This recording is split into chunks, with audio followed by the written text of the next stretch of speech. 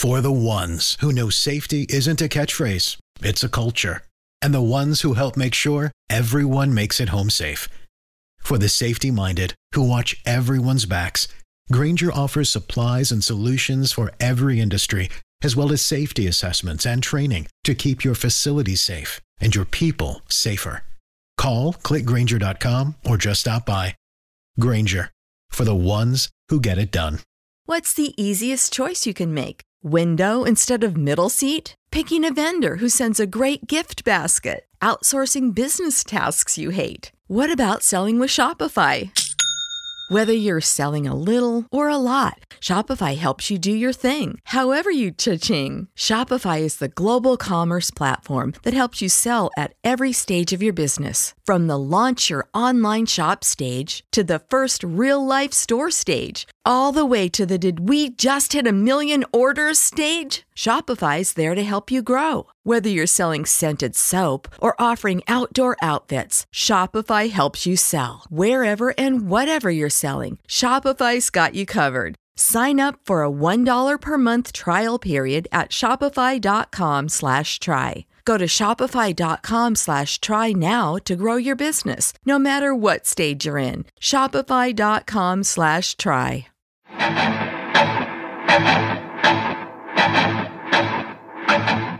Welcome to the Arrowhead Addict Podcast. Please welcome your hosts, Patrick Allen and Matt Verderame.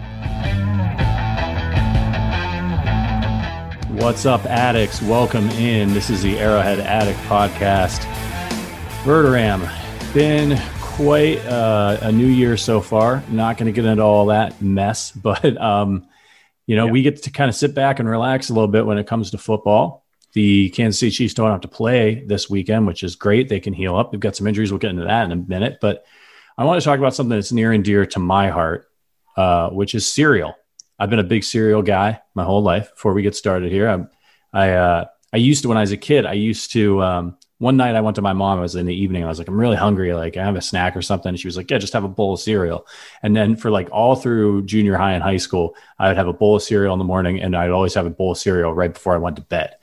And my old man was so cheap. He'd never buy like the good cereal. Like, my mom didn't want me to have the sugar cereal, right? And then the old man didn't want to spend money to get like CT Crunch and all that like expensive stuff. It was like $5 a box. So he'd always buy me, like, I got, instead of Captain Crunch, I got King Vitamin. You ever hear of King Vitamin? No, it sounds not good. Guy looks like a child molester on the box. Like, just super creepy. If you look up King Vitamin, they used to have an actor who would dress up in like a Halloween costume King thing. Super creepy. King Vitamin. And then, stuff like that, like all those, like the generic, like Frosted Flakes, if I was lucky to get some sugary cereal. What about you? I know you're a cereal guy too. Did you get the good shit though when you were growing up? Yes, I did. Now, but I remember my dad always big. It's, the same kind of $5 a box. Geez, Marilyn, come on. But my mother would just be like, yo, whatever. I have to live with them. So they get the boxes. Right. No, I definitely got a lot of sugar cereal. Now I don't. Now I'm boring and I eat more of an adult. I eat like Kix. But as a kid, oh, forget it, man. Cinnamon Toast Crunch, Peanut Butter Crunch, Reese's Puffs, Cocoa Puffs, Fruit Loops, Apple Jacks, Lucky Charms, Count Chocula, you name it, I ate it. Fruity Pebbles, Cocoa Pebbles. So honeycomb? Occasional honeycomb, yep. Occasionally honeycomb. Yeah, that's yep, did have that. But just huge fan. I probably ate 3 bowls of cereal every day when I was younger, which was fine until I got to college and stopped moving, and then just got fatter and then had to lose it after college. But yes, in high school I worked out or I played so many sports it didn't matter. I could get like a whole box of cereal. It made zero difference. It was a wonderful time. I used to run cross country, and like my mom would take me to Dairy Queen. As you know, I'm the Dairy Queen's biggest fan on the face of the planet. You are. I actually bought my condo near a Dairy Queen. And now that we're moving, I'm looking at potential neighborhoods, and there needs to be a Dairy Queen within like, a few blocks, hopefully. And my mom used to take me to Dairy Queen, and I would get milkshakes because I had just run like 8 miles. It's like, who cares? You go nuts, go ham. All right. So let's do some power rankings. I want your top 3 cereals of all time. If you can only have 3 for the rest of your life, let's make it that. Not just top 3, but like if you could only have 3. So maybe you want to bring in some variety here. Yeah. Give me your top 3. Number 1 is Cinnamon Toast Crunch, the absolute goat of all cereals. So good. The last bowl in every bag is the best because you got sugar that falls to the bottom. It's fantastic. So that's number 1. Then after that, I'm going Cocoa Puffs, number 2.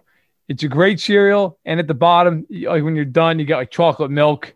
So that's a big winner for me. Number 2. Then number 3 is tough. But I've got to go with Reese's Puffs. Reese's Puffs are terrific. Honorable mention to Peanut Butter Crunch and Count Chocula, the most underrated of the cereals. Yes. But I'll take those 3. I love the Cocoa Puffs pick. I feel like Cocoa Puffs gets overlooked a lot when people have these discussions. It really is. I want to give an honorable mention to Frosted Cheerios because that stuff is good. That stuff is really good. I feel like I wanted to put Cookie Crisp on my list, but it's just such an obscene, like it's not even really cereal. Another good one though, but it is good. It's just one of those things where they just got crazy and they were like, let's just throw cupcakes and milk, or let's just throw cookies in a box. Right. Absolutely insane. Okay. So my number 1, Peanut Butter Crunch. Absolutely. Fantastic. You know what? A good cereal story here. So I used to sleepwalk. I still do every once in a while, but I don't get very far because I've got a wife who, tells me to get my ass back in bed. But I used to sleepwalk. So, my daddy is a truck driver. He worked midnight shift. So he'd get up at 8, 9 o'clock, sometimes after I went to bed, 11, midnight, and go to work. And we had a box of Peanut Butter Crunch, which I rarely got, as I mentioned earlier. I had a box of Peanut Butter Crunch. So I got up one morning and I go downstairs and the Peanut Butter Crunch is gone. It's empty in the cupboard. And like my dad, like my old man, like he used to he'd call us down the street when we were playing with our friends to tell us we had a phone call and we didn't, just to screw with us. That's kind of family I grew up in. And so I was like, he did this on purpose. He ate the last of the peanut butter. And I was like, threw a fit to my mom. I'm like, this is crap. I love this cereal. I never get it. And dad ate it. And I go upstairs and sitting next to my bed is an empty cereal bowl and a spoon. And now, how sometimes you have a dream, sometimes you have a dream and like, it doesn't come back to you until later in the day. And you're like, oh, I just had a dream. So I vaguely started to remember sitting in bed, eating a bowl of Peanut Butter Crunch, probably like 3 a.m, and feeling so tired and just wanting to finish it so I could go back to sleep. And I was like, oh my God, it was me. I ate the damn cereal. Just a really upsetting story for me to think back on, that I didn't get to enjoy that bowl properly. But also hat tip to Peanut Butter Crunch, getting kids up out of bed in the middle of the night to get some more. They probably sprinkled on there. So that's got to be my number 1. I enjoy, and then we can talk cheese here because I know people are like, by the way, first off, thank you for listening to Arrowhead Addict Podcast. And if you're listening, you're also a fan of cereal, leave a review. And what are your power rankings for cereal? What are your top 3? Give us your top 3. Tell us where we're right. Tell us where we're wrong. Leave us a rating. Leave us a review. And we'll have a little fun with that. We'll talk about it on the next pod. But look, the best thing is, so before this pandemic happened and ruined everybody's life, we had moved into a new office. When did we move into our new office? I think it was July 2019. Yeah, something like that. Okay, so we got like 8 months and then we got kicked out. But it was great because it was, first of all, it was an absurd upgrade from our last office. We're on like the top level of the downtown building in Chicago. But the best part is not the sights and not the sight lines and being above a barcade, which is also great. But it's going in the kitchen and there's like 6 dispensers, all of different cereals. And I'll tell you what, and I think I talked about this on a podcast recently. So during the pandemic, the best thing that's happened to me is I've lost like 30 pounds. I've gotten down to a weight that I haven't been since high school, maybe the beginning of college, which is nice because now I don't feel like a complete wreck. But if we go back to the office, I'm going to gain it all back because we always have all those cereals. We've got candy. We always like Reese's Pieces and Skittles. And look, I'm the kind of person, every time I go by, I'm like, a little handful. The problem is you go by a dozen times. Right. So in the course of a day, probably 800 calories worth of this stuff. But it's all worth it. I'm happy to get diabetes just to give it one more run. Yeah, that was my fault. Sorry about that. I wanted it to be like, I literally said to Mag, when they walk into this new office, it's so nice. When they walk into the kitchen, I literally want it to feel like they're walking into Willy Wonka. So it actually pretty much does. I specifically bought like colorful cereal, like Fruity Pebbles and things like that to have in there, so that you walked in and you were like, wow, gumdrops and cookies. It was all that. It was fun. So my number 2 cereal is, I just said it, Fruity Pebbles. I absolutely love Fruity Pebbles. I was normally a chocolate guy, but later in my cereal career, I got onto Fruity Pebbles, and there's something about the texture of the pebbles that I just absolutely love. So Fruity Pebbles comes in at number 2 for me after Peanut Butter Crunch. And then number 3, and I tweeted about this today at General Mills, and you mentioned it earlier as well, Count freaking Chocula. Yes. Because I'm a big I love Lucky Charms, and you love Cocoa Puffs. This takes the best of both worlds. True. And now you've got marshmallows and you got chocolate cereal and chocolate milk. And I'm a big horror fan, as you know. So now I got a vampire cereal. I'm just everything I love about life all in one bowl. And this stuff isn't year round. It's a tragedy. And I tweeted at them and I said, do the right thing, General Mills, and make Count Chocula year round. I think we need to get this campaign going. It's about time they step up. While we're doing, I'll see if they got a Twitter account. I did this once with McDonald's, and we literally got McDonald's to come to the office and cater us an entire lunch for nothing. And I got a $250 putter out of it. So we'll see if Count Chocula, if they'll step up in the same way. Yeah. It really should be on every shelf all year round. Get out of this. Halloween, I'll just buy 2 boxes. Why wouldn't you want to sell this great cereal all year round? And I will say, listen, and you said this earlier, we'll get to the Chiefs here in a minute. I'm sure people are like, when are they going to talk about the Chiefs? I refuse to apologize about talking to food. This is a Chiefs podcast first. It's a food podcast second. And if you all think that we're going to get through this off season only talking Chiefs, you got another thing coming. We're going to have to find some filler here. So you say, start shooting us ideas, movies, cereal. There'll always be some Chiefs talk, but we got a long way to go here. But before that, it's the Super Bowl, and we got to get that taken care of. All right. Yeah. We're going to take our first break. On the other side, we're going to talk about some Chiefs news, some injury news. We'll preview the AFC playoffs for you, all the playoffs really, and then we'll talk a little. We'll hand out some hardware for the season. This is the Arrowhead Addict podcast. All right, we are back. Arrowhead Addict podcast. Talked some cereal. Now let's talk some Chiefs news. A few updates for y'all in this week where we don't have Chiefs football.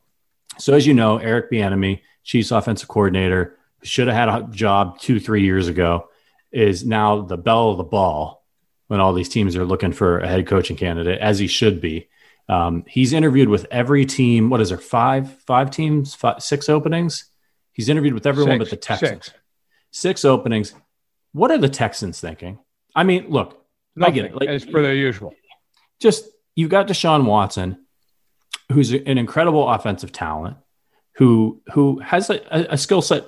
Nobody has Mahomes' skill set, but if you're looking around the league, Watson fits into that. He can move around with his legs. He can make plays outside the pocket. He's got a good arm. He's an excellent quarterback.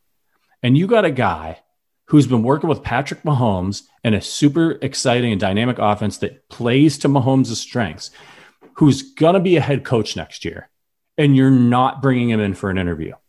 What the hell is wrong with these people?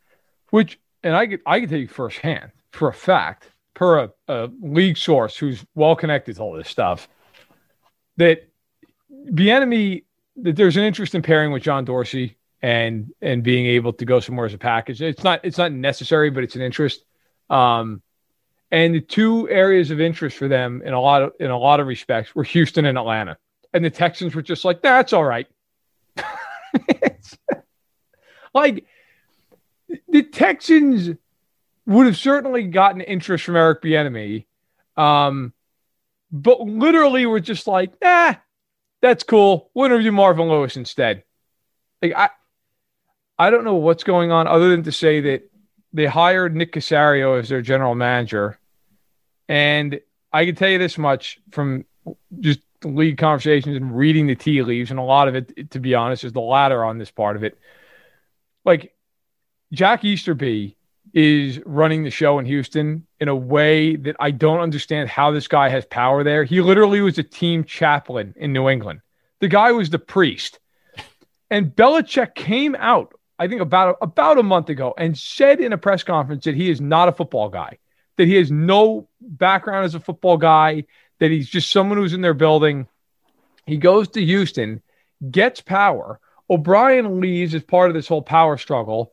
And then on top of all that, now brings in Caserio, who's also a former Patriot, who, by the way, you're going to see a lot of people who are trying to protect sources basically come out and say, yeah, Caserio had a huge role in the win. No, he didn't. And that doesn't mean he's not going to be successful. Maybe it works out. Bill Belichick runs that organization top to bottom, okay? And if there's any checks and balances, it's to Robert Kraft and Jonathan Kraft, his son. It is not to Nick Caserio. Nick Caserio is not telling Bill Belichick what to do ever. So he now goes to Houston. So now they've got New England, the sequel in Houston, because O'Brien was from New England. So the McNair ownership group here is just letting this all happen. I don't understand it. And I wouldn't be surprised, and I'm not saying it's going to happen, but I would not be surprised if McDaniels ends up being the coach. They're just like, well, screw it. Might as well go for the Holy Trinity at this point. I mean, look, I don't know. Obviously, McDaniels' first stop as a coach was a complete disaster, but he has had success as a coordinator. You know, maybe we all fall down at one point. Maybe he's going to be a good coach. Who knows? I could, but it seems like the Texans are the last NFL franchise to figure out that, hey, if you just hire somebody because they came from the Patriots, they're not necessarily going to be good. In fact, the track record would seem to indicate that they're not going to be good. And this obsession with the Patriots, when it was Brady and it was Belichick, that's who it was. It wasn't Robert Kraft. He's not some kind of genius. It was like Romeo Crennel, good coordinator, right? Good person having in the building. Charlie Weiss, all those people. But at the end of the day, is Brady and it was Belichick. And it was mostly Brady, as we're seeing this year. Belichick's not just a wizard. He can't win with anybody. Okay. Although you could say it's pretty remarkable that they won 7 games with that team because they're not good. But as you mentioned, having the chaplain in charge, on one hand, that's completely preposterous. On the other hand, if you're the Texans, it's probably good to have a man of God around because prayer is just about your only chance of winning anything with these clowns running the show. It's just complete. It's a fine, if Bieniemy's not for you, it's okay. You want McDaniels, it's your organization, fine. But to not even talk to him is just unconscionable. It's completely insane. It's like when the Bears drafted Trubisky because he drove like a beat up Volvo to their practice facility. And Ryan Pace was like, that's the guy. Look at how gritty he is. It's like, that has nothing to do with him throwing a ball on 3rd and 9 with the blitz coming. Like, that's great. He drives a Volvo. Who cares? Yeah. And I think, the Texans now, Deshaun Watson's tweeting out these vague things on Twitter where he's clearly not happy. Now there's smoke that he wants to be traded. That team is a mess. And by the way, the McDaniels thing, yes, it went awful in Denver. And I would also pose this part of this, that the second Brady left, that offense was the worst offense in the NFL. They were horrific. It wasn't like McDaniels was like, okay, well, here, I'll keep us afloat. I don't expect top 5 with that group, but could he have been top 15? He's going to be a head coach. Like, what has he ever done without Tom Brady? And by the way, and this is a thing that a lot of people in the league will never forgive him for. Look, he agreed to be the head coach of Indianapolis a few years ago. They had it all set up. They had the press conference set up. He had verbally agreed. He had gotten coaches to leave their posts around the league and be ready to be assistant coaches for him. They quit their jobs. Those jobs were then filled. And then McDaniels backed out at the 11th hour and left all those people without jobs and went back to New England because he thought he was going to be a head coach and waiting. And by the way, he's still waiting. There are a lot of people in the league who will never forgive him for that, who thought it was BS, who thought he left a lot of good people high and dry. So if he's, in my opinion, if he's ever going to get a head coaching job, it's going to be this. It's going to be this situation where it's a bunch of cronies from New England who will just bring their guy in. Because I think he's going to have a real rough time winning a job over Bieniemy, Robert Saleh, Wink Martindale, Brian Dable, Joe Brady, and he should have a hard time winning it over all those people because they're more qualified. Yeah. So that's where I stand. But Houston, if run well with Watson, could be the biggest threat to Kansas City in the AFC year after year. But they just can't be bothered. So if you're a Chief fan, be thankful that they stink because they're going to continue to stink. That's where they are. They don't have a first or second round pick this year, by the way, which would have been a third overall pick. Yeah. Their first pick would have been third overall this year. It belongs to Miami. And when you've got J.J. Watt on the field, literally apologizing to his quarterback for wasting one of his seasons. Oh, and by the way, J.J. Watt's still got a little bit left in the tank. They're wasting the end of his career as well. It's just, it's a damn shame. And I hope they do. I hope they trade him to the NFC, get him the hell out of the AFC. I don't want him. I don't want to have to face him in the playoffs if he ever gets a competent coach and a good team around him because he's a great player. Let's save that for the Super Bowl. But Bieniemy is going to get a job, and I'm really happy for him. It would be almost insane if one of these teams doesn't hire him. And it's a big loss for the Chiefs, but we're happy for Eric, and well deserved. Other news on the Chiefs front: Mike Dana to the reserve COVID list this week. He was a close contact. The Chiefs strength and conditioning coach came down with COVID. We don't know if the coach was the close contact, but it's probably possible. So we don't know that Mike has COVID. If he doesn't, that's a good thing because he's going to come back a lot sooner if he never comes down with the disease. And let's hope that that's the case. But he's on the list. Right. On the positive side of that, Anthony Hitchens is back in the building. He's come off the COVID list. I wanted to touch on COVID. I mean, man, this is the playoffs. The Browns are having an outbreak. They're not going to have Kevin Stefanski. Their coach has got COVID. The Chiefs, we always talk about how the NFL is a war of attrition, right? Like if you're healthy in the playoffs, the Chiefs have just got to they've done pretty good this year in general. They haven't had a bad outbreak, but it only takes one person. It takes one person to be irresponsible, and then you have a super spreader event. It's not everybody else. They have to be around each other. They can't just stay 6 feet apart at all times. They're going to be playing football games. Sure. Well, and look, the reality of, and by the way, he is a high risk close contact according to Phil Yates. So what that means is he's got to test negative for 5 days. Test negative for 5 days and come back in the facility as long as he's not exhibiting any symptoms. So if he remains negative, that should not affect next week. He should be fine, ready to practice, good to go. I mean, they won't practice till Wednesday, so he should be fine. And you're right. Hitchens was back in the building yesterday per his Twitter account. So or Wednesday, depending on what day you're listening to this, he was back in on Wednesday. So that's great news. The Chiefs desperately need him with Willie Gay having a sprained ankle and everything else. And let's be real. I know some people have mixed opinions on Anthony Hitchens. He's been very good for them this year. He is by a mile their best linebacker. So that's big. But you know what? Look, this isn't a political thing. It's just reality. COVID is getting worse in this country right now, day by day. We had the worst day in the history of the country yesterday. I believe it's over 4,100 people died. So we're in a situation right now where it's skyrocketing. And these guys are not immune to this, even if they're careful. You're around people. It is what it is. You're pumping gas. You got to go do something. I mean, you always run that risk. Maybe your girlfriend gets it, your wife gets it, gives it to you. So, look, there's no way around it right now. I am honestly surprised that the league has not told these teams, why don't you go into a bubble in your cities during the playoffs?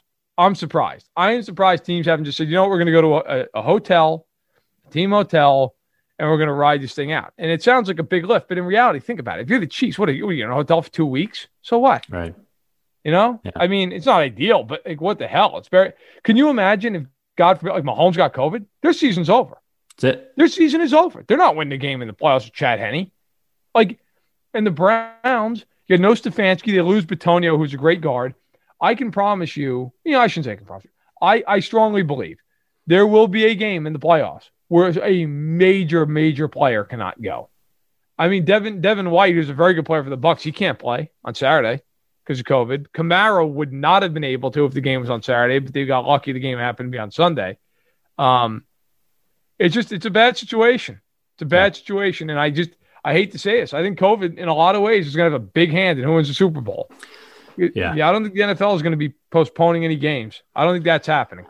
And I hope they lock it down. I just hope the Chiefs lock it down. I obviously you want them to stay and be able to sleep in their own beds.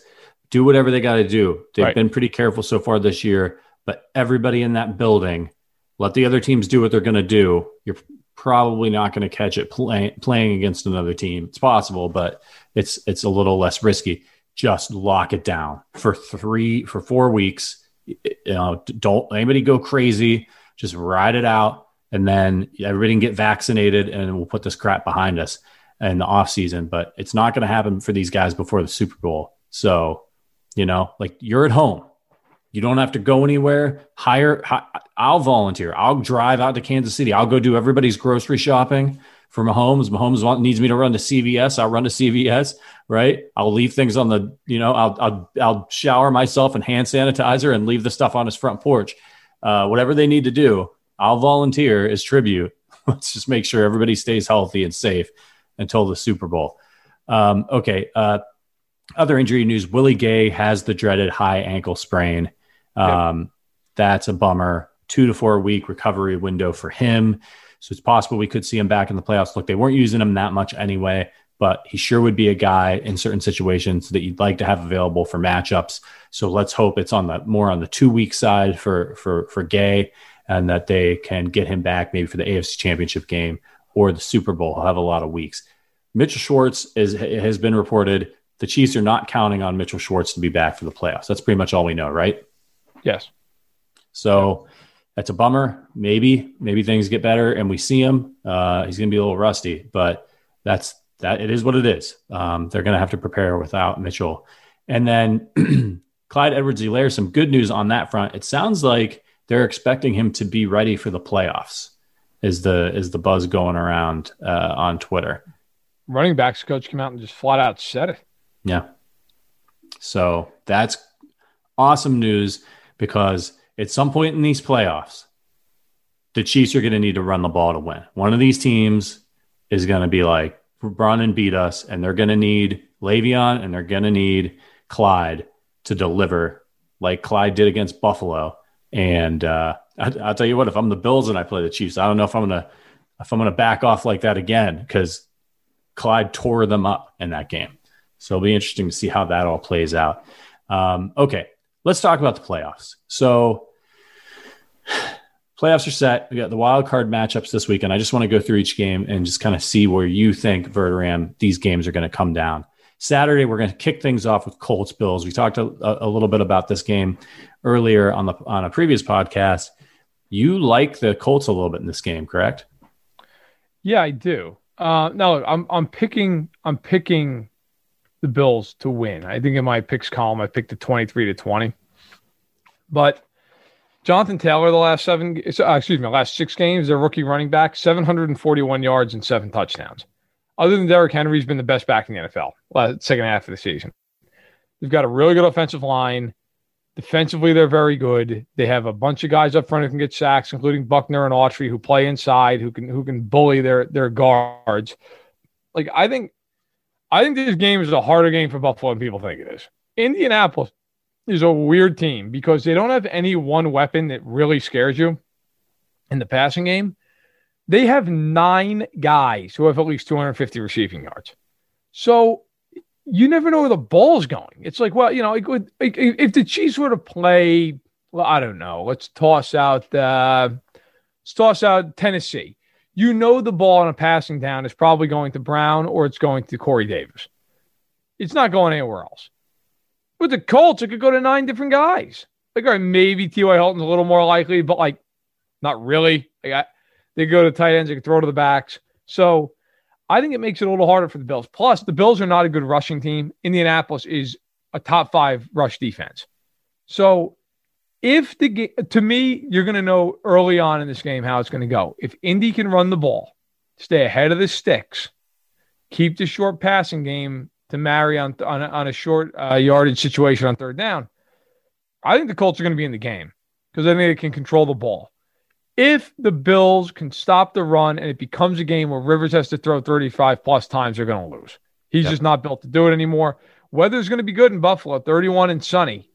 That's not bad in Buffalo, New York in the middle of January. That's a great day. So Colts get a little lucky there. I checked the weather because I thought if it was like 5 degrees out, that definitely played to Buffalo's strength considering Indy's a dome team. Not going to be the case. So I do think the Bills are the better team. I do think they find a way. But Indianapolis, to me, is a very live underdog in that game. I think if Jonathan Taylor has over 100 yards, the Colts win the game. That's my prediction. I agree with you. I think if Rivers has to throw too much, he's going to throw picks, and then Buffalo's offense is going to get going. But that Colts defense is something else. They're going to be able to slow things down, I think, on Buffalo. All right.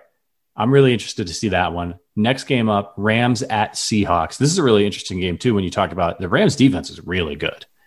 And Russell Wilson's been struggling down the stretch. Who do you think comes out on top in this one? Seattle. I don't trust that Goff is healthy.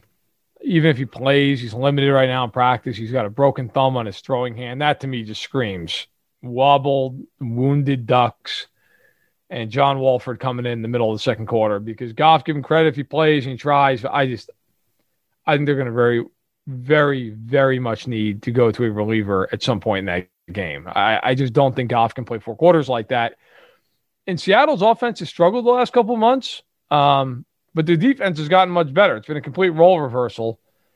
I just think Seattle's good enough to win that game at home. I think Wilson makes enough big plays. Metcalf, even if he just gets one big play on Ramsey, with the way the Rams' offense is right now, might be enough. So I like Seattle. I think Seattle's a dark horse in the NFC. I think they're very, very talented. And if they put it all together for a few weeks, look out. But I think they win the game. I just don't think the Rams are going to be able to do enough offensively to beat Seattle, especially with Goff playing through what really, frankly, is a very significant injury. It's not like it's a strain of a hamstring or something. You have a broken thumb on your throwing hand. You go break your thumb and try to throw a football with it. Good luck. I don't want to see the Rams defense in the Super Bowl, so I'm okay with that outcome. Then again, I don't necessarily want to see Russell Wilson either, but I don't think he'll make it. Okay, Bucks at football team is the nightcap on Saturday. Obviously, Washington making the playoffs with Alex Smith. Alex Smith is going to start a playoff game. Absolutely incredible. Just the best story. You got to figure they're going to make this into a movie, right? Who's going to play Alex Smith? Alex Smith, maybe. Good looking individual. He is a good looking guy. He is a good looking guy. Very Ryan jealous. Gosling. Bradley Cooper. Yeah, I think it's the way you got to go, Smith. Right? Yeah. But Smith has the looks for it. Man's got the chops. I think, you know what? It is a great story. I do not think they're going to win. I don't. But I think it's a great story. To me, the only way Tampa loses this game is if Washington forces a bunch of turnovers and they get short fields and they can capitalize because the offense just can't score. McLaurin is an excellent young receiver. Gibson's a fun young rookie running back. But the rest of that offense is just god-awful. These cannot move the football. And Tampa has a decent defense. So I think it's a tough spot if you're Tampa Bay, if you're Washington to beat Tampa Bay. For the Bucks, the whole name of the game is get the ball quick. Don't let Brady be under a ton of duress. You do that, you win. I think they'll be just fine. I really do. I know people have talked about, Washington gets a pass rush. Yeah, but that's about it. That's all they can do. So, look, I'll be very blunt. I also want to see Brady, Wilson, and Breeze win this weekend because that means they join Rodgers in the divisional round. You have 4 first-ballot Hall of Fame quarterbacks going against each other in the NFC divisionals. I'm all for it. I want to see it. Yeah. I agree. I think Washington can beat Tampa. Tampa's shown themselves to be vulnerable and to lay out some duds, but Washington needs to be able to run the ball to win, and the Bucs have a strong run defense, and I think that's going to be the X factor in this one. I do think they could give Brady some trouble because their defense is really strong, but I agree with you. I think the Bucs pull it out late when the Washington defense runs out of gas. All right, we're going to take our last break. On the other side, we'll preview the games on Sunday and hand out some hardware to the Chiefs players for their season work.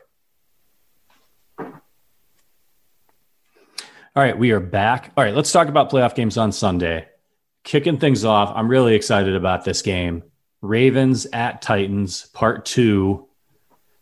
Whew, boy, it's just a charged matchup in a number of different ways. Who do you see coming out on top, Verderam?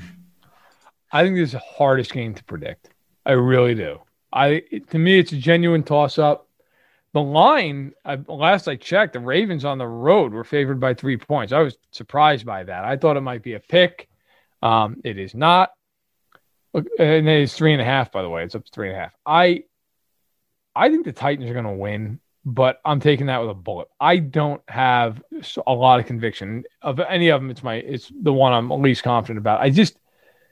The Titans have a horrible pass rush, like the worst in the league, but it doesn't matter against Baltimore because Baltimore doesn't throw the ball. Like who cares, right? Like it doesn't. You don't worry about rushing Lamar Jackson. You worry about containing him and making him throw the football. And Tennessee actually might be good at that because they can't get a pass rush. So you factor that part of it in. Then I also look at, okay, well, they're the worst third down defense in the NFL.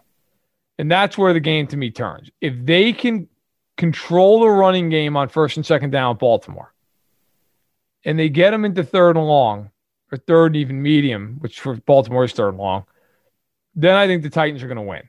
If the Ravens are constantly in 3rd and 1, 3rd and 2, then I think Baltimore wins. But I like Tennessee. Baltimore's defense has not been great this year. You look at the last 4 or 5 weeks, you say, oh, they've been really good. Well, they played nobody. The last real team they played was Cleveland, who hung, 42 on them, something like that. So Baltimore's defense has been suspect at times this year. I think Tennessee wins. I think it's close. And by my picks, not to give away the Pittsburgh-Cleveland pick, but I think that's who's going to be playing Kansas City. It's the winner of that game. Winner of Ravens-Titans? Yes. Yep. Could be the Colts, but I think it's the winner of the Ravens and the Titans. Yeah, I'm not even going to try to think too hard about this one. You've got a couple of great players with Jackson and Derrick Henry. Tannehill's been playing. I'm really happy for Ryan Tannehill. He's falls into that Alex Smith category of people that got left for dead and then found new life at a new team. And I think it's pretty awesome for him. People love to trash these quarterbacks when they get drafted high, like it's their fault when they don't work out. And a lot of times I feel like it's these teams that ruin these guys because they use them incorrectly. They keep changing coaches, changing offensive coordinators. They don't scheme around what these guys do well. I mean, look at Baker Mayfield this year. Is he lighten it up? Absolutely not. Did Kevin Stefanski come in and say, okay, I know what this guy does well. I know what the strengths of my team are, and I'm going to win. I'm going to win games in a really tough division and take my team to the playoffs. That's what he did. It's pretty interesting. All right, let's talk Bears Saints. Bears at Saints. Bears back into the playoffs. Mitchell Trubisky back under center. Saints very good all year. Do the Bears have a prayer in this game? Yeah, they have a prayer. Look, I think 10 points, which is the spread, is way too high. The Saints, Breeze is not good in the 3 games he's been back. Obviously, we saw him up close and personal, and the one game was atrocious. And he was not good against Minnesota, and he was not good against Carolina. So I do worry about the Saints here as a 10-point favorite. Now, I do think they're going to win. The Bears just have no offense, and that's why I think they'll lose. I just think the Saints' defense is so good on all 3 levels that they're going to cause problems for Trubisky. They're probably going to cause a few turnovers, and that'll be the game. But I don't think it's a blowout, because I don't think the Saints are going to run up a ton of points on the Bears either. I think it's like a 5-point game, 4 to 6 points, somewhere in there. I do think the Saints win. I do think that of the 3 NFC games, that's the one I had the most conviction about. But I don't think it's a pretty game. I think it's an ugly game. How much would you love to see an eventual playoff showdown between the Bears and Washington? Get a good old-fashioned 9-6 4-quarter ball game. I will call in sick. I cannot watch that game and have any self-respect. It just does go to show if you've got a defense in the NFL, man, you like the Bears just won a bunch of games that they just shouldn't have won this year, right? Like they beat Tampa. You got a defense, you got a chance in some of these games. So it'll be don't count. It's the old adage, defense wins championships, which is. It's not really true. You need to score points to win championships, especially these days. Things have changed, but still, look at the 49ers last year. I mean, if they had, I don't know, somebody better at quarterback, you think the Chiefs win that Super Bowl? If they've got Russell Wilson in that defense, do the Chiefs win the Super Bowl? With the 49ers, if they had that guy? Yeah. No, I know. I think the Chiefs would have lost. Yeah. Yeah, that defense was playing incredible. So it'll be interesting to see. I think you might be right. I could see the Bears sneaking up on the Saints. Get Breeze to throw a couple picks, get their running game going. David Montgomery's really come on. Good back. He's played great. Look out. The play action going for Mitch, make things easy for him. All right, last game, Sunday Night Football. Browns Steelers. The Browns will be without their coach. In this game, man, like it's just hard to see. The Steelers have not been playing well. The Browns are a trendy upset pick here. Yep. If the Steelers let them come in and do what they want to do, which is run the football. But if they don't, I just don't see how the Browns win this game. They're just not strong enough on defense. Yeah, I just look, losing Stefanski is a huge deal. Like, you lose your head coach. He's a play caller for them too. It's not just, oh, well, our head coach isn't here, but we have our play caller on the offensive side and our defense is good to go. It doesn't affect their defense very much, but it's going to heavily impact their offense. He's the play caller. So, yeah, I think it's a tremendous loss. Alex Van Pelt's going to take over the play calling duties, their offensive coordinator, but he's never called plays. And the other part of that too is, you start losing an idea of who's in charge of what in the heat of the moment, how you're going to play game strategy, how you're going to call your timeouts. That stuff all matters. And in a playoff game where the Browns haven't been in 2 decades, not having him is just crushing. A weird little fun fact. This is the third playoff game in a row for Cleveland. It's been at Pittsburgh. 94 divisionals, yep. 2002 wild card. Now this game, all in Pittsburgh. Their last playoff game against Pittsburgh was a shootout with Kelly Holcomb at quarterback. So don't count the Browns out. Maybe they can find a little magic. They had no business being in that game either. In fact, they should have won that game if somebody dropped a pass, as I recall. It was a long time ago. But yes. Oh God, I can see it. I actually can see it. I want to say it was Northcutt, but I could be wrong. It could have been Johnson. Ball was in his hands, and that would have iced. They would have been able to ice the game, I believe, and then Steelers came back. But, listen, I think the Steelers will win for the record. I do. I think it's like a 10-point game. All right, let's get to some hardware for the season. Let's start with the MVP. I'll just kick us off. MVP for me, really considered Kelce, but just got to give it to Mahomes. He's been absolutely incredible season, very close to putting together an NFL MVP season this year. He's got to be the MVP of the Chiefs. What else can you say about the guy? He's incredible. He makes things happen. He put them on a lot of key drives late in games to put things away when things were closer than they should have been. It's Patrick Mahomes. How about you, Verderam? Yeah, I mean, you said all of it. I don't even have to. I just echo it. Yeah, Mahomes. Mahomes is, without him, they are an average team, even though they're very good around. I mean, they're just, and by average, I mean, they'd probably be a playoff team. Like, if they had an average quarterback, they would be a playoff team, but they would be the team they were with Alex Smith. He makes them the super contender that they are. All right. I suspect we'll both go the same way here, but offensive player of the year for you? Kelce. Has to be. Kelce had an unbelievable season. I really think if they win the Super Bowl this year, and he's a Hall of Famer if he retires tonight, but if he wins the Super Bowl, they win Super Bowl this year, you're going to start hearing a lot of talk about how he's the greatest tight end of all time. And I don't think that that's beyond the pale. I think that's a very real conversation. Yeah, he's been absolutely outrageous. Finished the season second in receiving yards, and probably only because he didn't play the last week of the season. Same thing for Mahomes. Finished behind Deshaun Watson in passing yards. Probably would have been number one had they played week 17, but thank goodness they didn't when you see some of these injuries that happen. All right, defensive player of the year. Who you got? I got to go with Tyrann Mathieu. And you could make a very easy argument for Chris Jones. I'm going to go with Mathieu because 6 picks.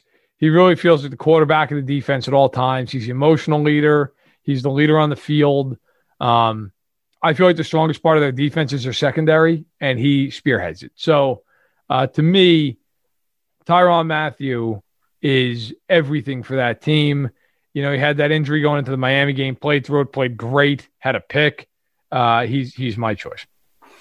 I'm with you. We're 3 for 3. Same decision, Tyrann Mathieu. The interceptions, so big, but even bigger than that, as you said, what he brings to the team, to the spirit of this team is huge. And I think it's going to be even more important in the playoffs. He's my defensive player of the year. And this one could be interesting. Let's see where you go. I think I have a hunch who you'll pick. Rookie of the year. Snead. L'Jarius Sneed. Yeah. Edwards-Helaire was good. And I've seen a lot of people like upset with the way Helaire played. The guy had over 1,000 yards of total offense as a rookie. He was fine. He's fine. But Sneed's my guy. I thought L'Jarius Sneed was phenomenal this year. Like, not even for a rookie, just in general, he was phenomenal. I think Pro Football Focus, which I take umbrage with them at times, but they had him when he was targeted as having like the third best passer rating in the league, or third lowest, however you want to look at it. He is, I believe, going to be a shutdown corner for them.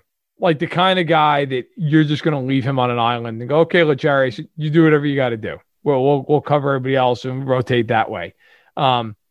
He was exceptional. And I know he missed some time with the broken collarbone, but when he played, to me, he was one of the best couple players on that defense. So I have to give it to him. I really considered that. I had a feeling all of our picks would be the same. So I went contrarian here and gave it to Clyde Edwards-Helaire. Up until the end there, he was there all season, so got a little bit more run than L'Jarius. And as you said, over 1,000 all-purpose yards. He's, could you say, could you have gotten the same production out of Damian Williams? Yeah, probably. But I think you see the talent with Helaire that he's going to be in the future a really big problem for teams. 1,000 yards from a rookie contributing to the offense, not bad. I'll take it. So I'll give him my Rookie of the Year award. And obviously Sneed's absolutely incredible. And the two of those players will be the picks that we look back, I think, on this class and be like, damn, way to go, Brett Veach. Yeah, it's a pretty good class. And I think we haven't even seen Lucas Niang yet, who they're really high on. No, it's a nice class. They did a really good job. All right. I think that's all we've got for today. Any parting shot you want to leave with the Chiefs Kingdom out there, Verderame, as they head into a week where how should Chiefs fans watch football this weekend? Just enjoy it.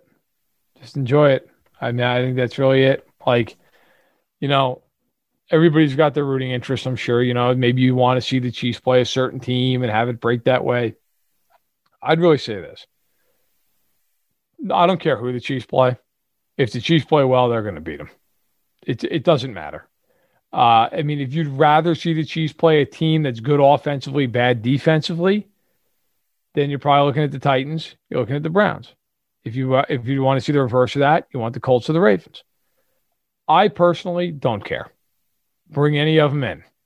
Because if Kansas City doesn't play well, they can lose to any of them. And if they play well, they're going to beat any of them. And I won't even go as far as the Chiefs to play a really good game. If the Chiefs just play a good, competent game, they're beating any of those teams. They're just too good.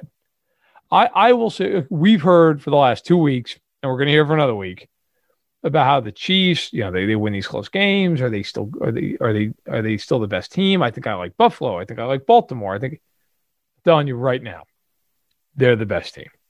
Not biasly. Not because I'm a Chief, but because I watch the league for a living. It's what I do. They are the best team. If they play well, they are going to win. And frankly, I think, and this is obviously just a hunch, I think they're going to demolish whoever they play in the divisional round. They've had to hear this for 3 weeks. Are they really this? Are they really that?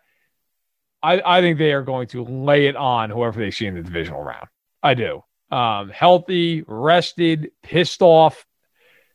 Travis Kelce went on Shannon Sharp's podcast a week ago, and Sharp asked him, what is the biggest thing that's been difficult for you during this season of trying to repeat? And he said, trying to keep patient, because all we've wanted to do is get to the playoffs.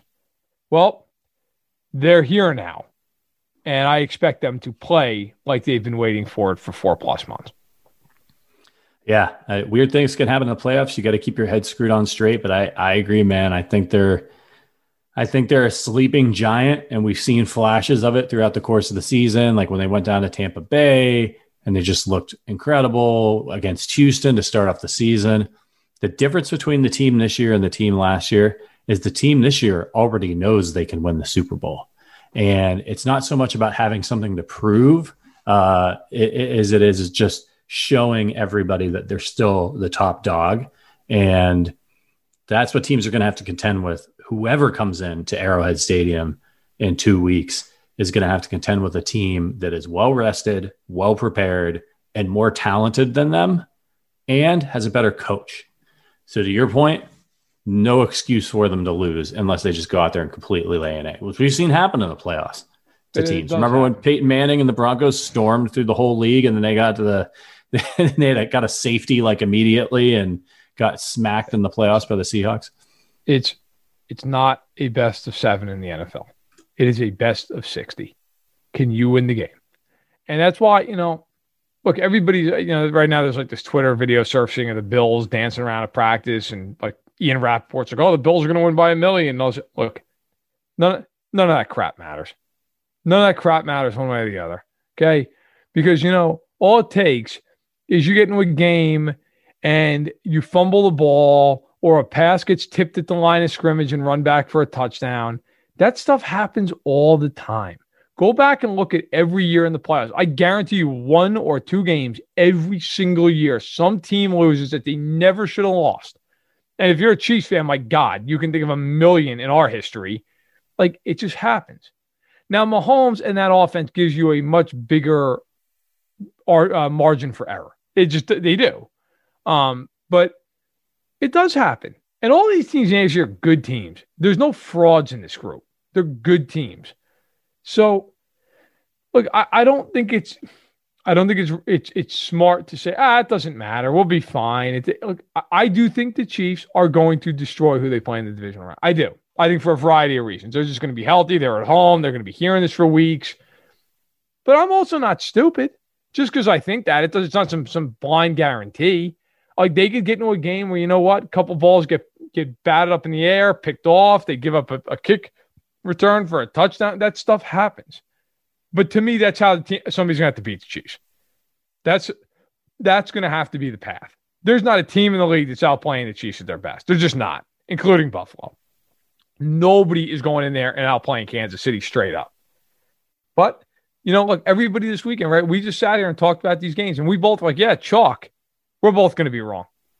Some team is going to, it's going to happen. Some team's going to win a game this weekend that you're like, wow. I mean, look at last year in the wild card round. Everybody thought the Saints were going to absolutely destroy Minnesota. Nope. Didn't happen. Kirk Cousins dancing in the locker room after the game. Like, it's just, you don't know. Look at Tennessee and Baltimore. There wasn't a person in the world who thought Tennessee was going to win that game. And Tennessee didn't only beat them, they killed them. So it happens. It's football. But if you're a Chiefs fan, look, all you can ask for is when you go into a game, I always ask myself, if these two teams play their best, who wins? If you ask yourself that with the Chiefs, they win every game against every team in the league. You can't ask for more than that. You sure can't. And nobody thought that the Titans were going to beat the Patriots either, and they did. I was pleasantly surprised. I was sitting in my hotel room in Kansas City because I went to the Houston game, which was an experience, let me tell you. I've never seen, it was like I likened it to if you were at a funeral and halfway through the funeral, all of a sudden the corpse jumped up out of the casket and was like, surprise, I'm alive. That's what it was like. It was like being at a mass funeral at Arrowhead Stadium and everybody was like, oh my God. And then by the time you got to halftime, there was this excited buzz and people were like, oh my God, I can't believe this. I can't believe this. I can't believe we're back in this game. We're actually going to win this game. It was incredible. What a game to be at. I remember texting someone with the Chiefs right after that game, like right after it. I was like, when did you know you were going to win? And they're like, the second O'Brien faked that punt, everybody in our box just started celebrating. And I thought of it, I'm like, it's 24-7, Yeah. Should the Chiefs send Billo a ring? Oh, no question. No question. Could you imagine? O'Brien did more for them than half the guys in the team. That would be the greatest troll of all time. Bill O'Brien's at home getting his paper. Yeah, you got a package, sir. You need to sign for this Super Bowl ring. It's your Super Bowl ring. I mean, no question. No question. Send them a ring where it's got 24 diamonds on one side and none on the other. But you know what? I love it. You were at that game. I was down there in Miami covering the Super Bowl for us. And I'll tell you, the hardest thing I've ever had to do is be professional in the press box during that game. Yeah. For anyone who's unaware, you cannot cheer. You cannot show any kind of emotion. And I didn't. I was really, and I give her a lot of credit. Ashley Young, who is our great social media director at Fansided, was with me for the game. and she's sitting to my right. And, she's a big Philadelphia Eagles fan, so she loves Andy Reid, and she's rooting for the Chiefs, partially, I'm sure, for myself, but also for Andy. And the whole game, I'm sitting there, and I'm not doing anything other than just, putting some notes for a column, whatever. And then Damian Williams at the end of the game, when he broke left and he's right, from my angle, I was in the end zone on the opposite side, so I could see what he was seeing. And I could see that Jimmy Ward had a bad angle, and I knew he was going to score. And poor Ashley sitting there doing her job, and I just grabbed her by her forearm. I was like, "Oh my God, they're actually going to win!" And I think I started. She was busted out laughing, and I FaceTimed my dad very quietly. I didn't even say anything. I just kind of gave a thumbs up and shut the phone off. But yeah, it was that was the hardest thing, but it was worth having to stifle my emotion to be there. I was right above the entire Chiefs section of the crowd. The loudest it got in that game was not the Wasp play. It was not the end of the game touchdown. It was when they came out and said that the go-ahead touchdown stood. Yeah. Because everybody's looking up at these Jumbotrons. You're trying, did he get the ball over the goal line? Did he not? When Vinovich came out, it was like, yeah, the call on the field stands. The actual press box started to shake. People were just going insane, including our friend and founder of the company, Zach Best, who was down there with his dad and a few other people who I got to meet. Great guy. But it was unreal. I remember we had to walk out of the stadium to go around, because they had a tent set up, believe it or not, in the parking lot, which is where some of the players came out. And I was down there right after the game talking to Chris Jones and Tyreek Hill and others, Andy Reid for I don't know, 20, 30 minutes after the game about, just their experience. And we're walking out, and people are just going crazy because we had to walk through some of the fans, right? So they're Chiefs. It was unbelievable. I worked that morning until 4 a.m. And after the day was over, we went back to the hotel, and I sat down, and I had a glass of rum and Coke, and I had a cigar, and I just sat there. And then 4 hours later, I was back up going home, going to the Miami airport. I was banged up. I was in rough shape after that experience, but it was worth every second. When they hit Wasp, I always imagine that you're that meme of that guy who's in the classroom and the veins are popping out of his head and he's straining. That's you. And because I had started cleaning up, it was just Mag and I didn't want to have a party. And I had started doing the dishes and stuff during the commercials. And I came and I sat down next to her on the couch, left my chair, and she was rubbing the back of my neck. And she was like, "It's all right, sweetheart. I'm sorry." And I was like, credit the 49. I was like, they're done. They're down 2 scores. There's 7 minutes left. They can't move the ball. And then when they hit, it was I just didn't, I knew that they were capable of coming back, but I was like, they're just, it's too much. Mahomes 7, his worst game as a Chief. And then all of a sudden when they hit Wasp, I sat up and I was like, it snapped me out of it, and I was like, hold on, they're about to go in and score, and then it's a 1-score game, and they've got time. They're totally in this game. It's just amazing how that happens, right? That one play. No, hey, man, I was with you. I mean, I actually remember I was looking at the ribbon board across the way when Mahomes got his ball picked off for the second time in that game, and I think there's 12 and change left. And I actually thought to myself, I just want this time to tick off because I don't want to watch the Niners celebrate. And I don't want to have to go down to their locker room after this game and listen. I don't want to deal with it. Would have obviously I had to for my job, but I didn't want to. And Wasp really, all of a sudden, that happened. You're like, all right, there's 7 minutes left. Maybe, and they scored. My dad texted me during the TV timeout, and he was like, if they get a 3 and out here, they're going to win.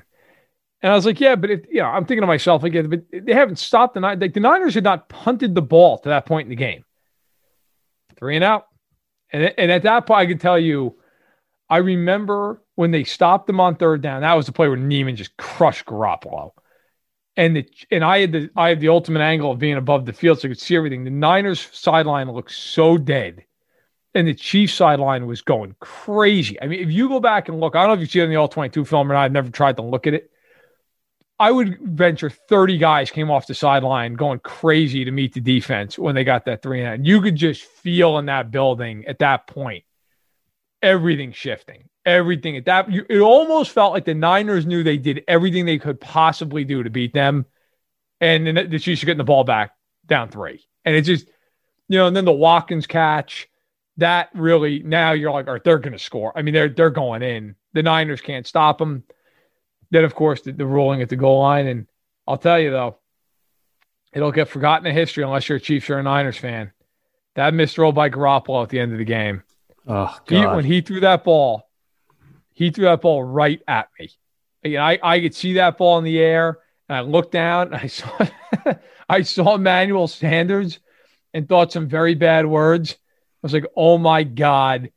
And then I looked back at the ball, and thankfully, it was like a split-second thing. I saw the trajectory, and I realized pretty much immediately it overthrown him. But for a half millisecond, I was like, oh, my God, he's going to hit him. He's wide open. Thankfully, Garoppolo stinks, and he overthrew him. And, what happened. Oh, it was a heart attack, but it felt like that's the way that Chiefs had to do it. It wasn't going to be easy. Send Jimmy G a ring as well. No question.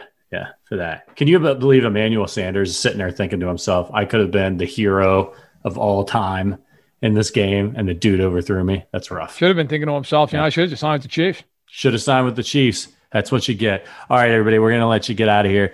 We will not be back this weekend because there's no Chiefs game to talk about. But right. we'll take a look at the schedule. I don't know exactly when, but I think we'll probably record a little bit earlier next week so we can set up the matchup for you. And we're not going to probably do a Thursday podcast next week, maybe a Tuesday, get you ready for the Chiefs matchup.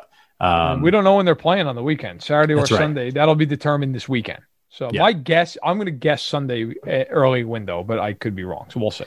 Yeah, we will see. But this weekend, take a deep breath, have a nice beverage, smoke a cigar if you do, and just sit back and watch the games. Do you want to scout who the Chiefs might be playing, but just enjoy the action and know that half the playoff field will get cut in half, those that are playing this weekend, and the Chiefs don't even have to do anything. That's great. They're going to get healthy, and they'll be ready for whoever comes to Arrowhead. Thank you all for listening. Please head on over to Apple Podcasts. Leave us a written review over there. We will answer them on the podcast. Follow us on Twitter. I'm at @RPatrickAllen. He's at Matt Verderam. Make sure you follow Arrowhead Addict's lead contributor at Matt Connor AA. Of course, follow at Arrowhead Addict all this week, all next week, so you know what the hell is going on and you'll be ready for the game. Start planning your at-home tailgate or your actual tailgate if you're going to the stadium. And we will see you early next week to preview the Chiefs divisional playoff round. We're 3 wins away, everybody, from going back-to-back. Let's get it. Thank you for listening. And as always, go Chiefs.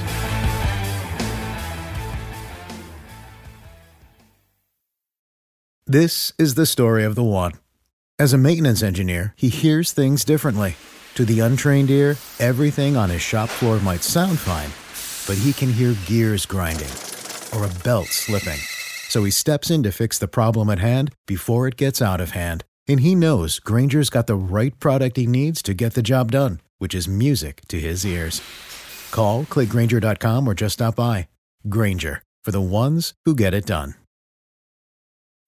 When you need mealtime inspiration, it's worth shopping Kroger, where you'll find over 30,000 mouth-watering choices that excite your inner foodie. And no matter what tasty choice you make, you'll enjoy our everyday low prices, plus extra ways to save, like digital coupons worth over $600 each week. You can also save up to $1 off per gallon at the pump with fuel points. More savings and more inspiring flavors make shopping Kroger worth it every time. Kroger, fresh for everyone. Fuel restrictions apply.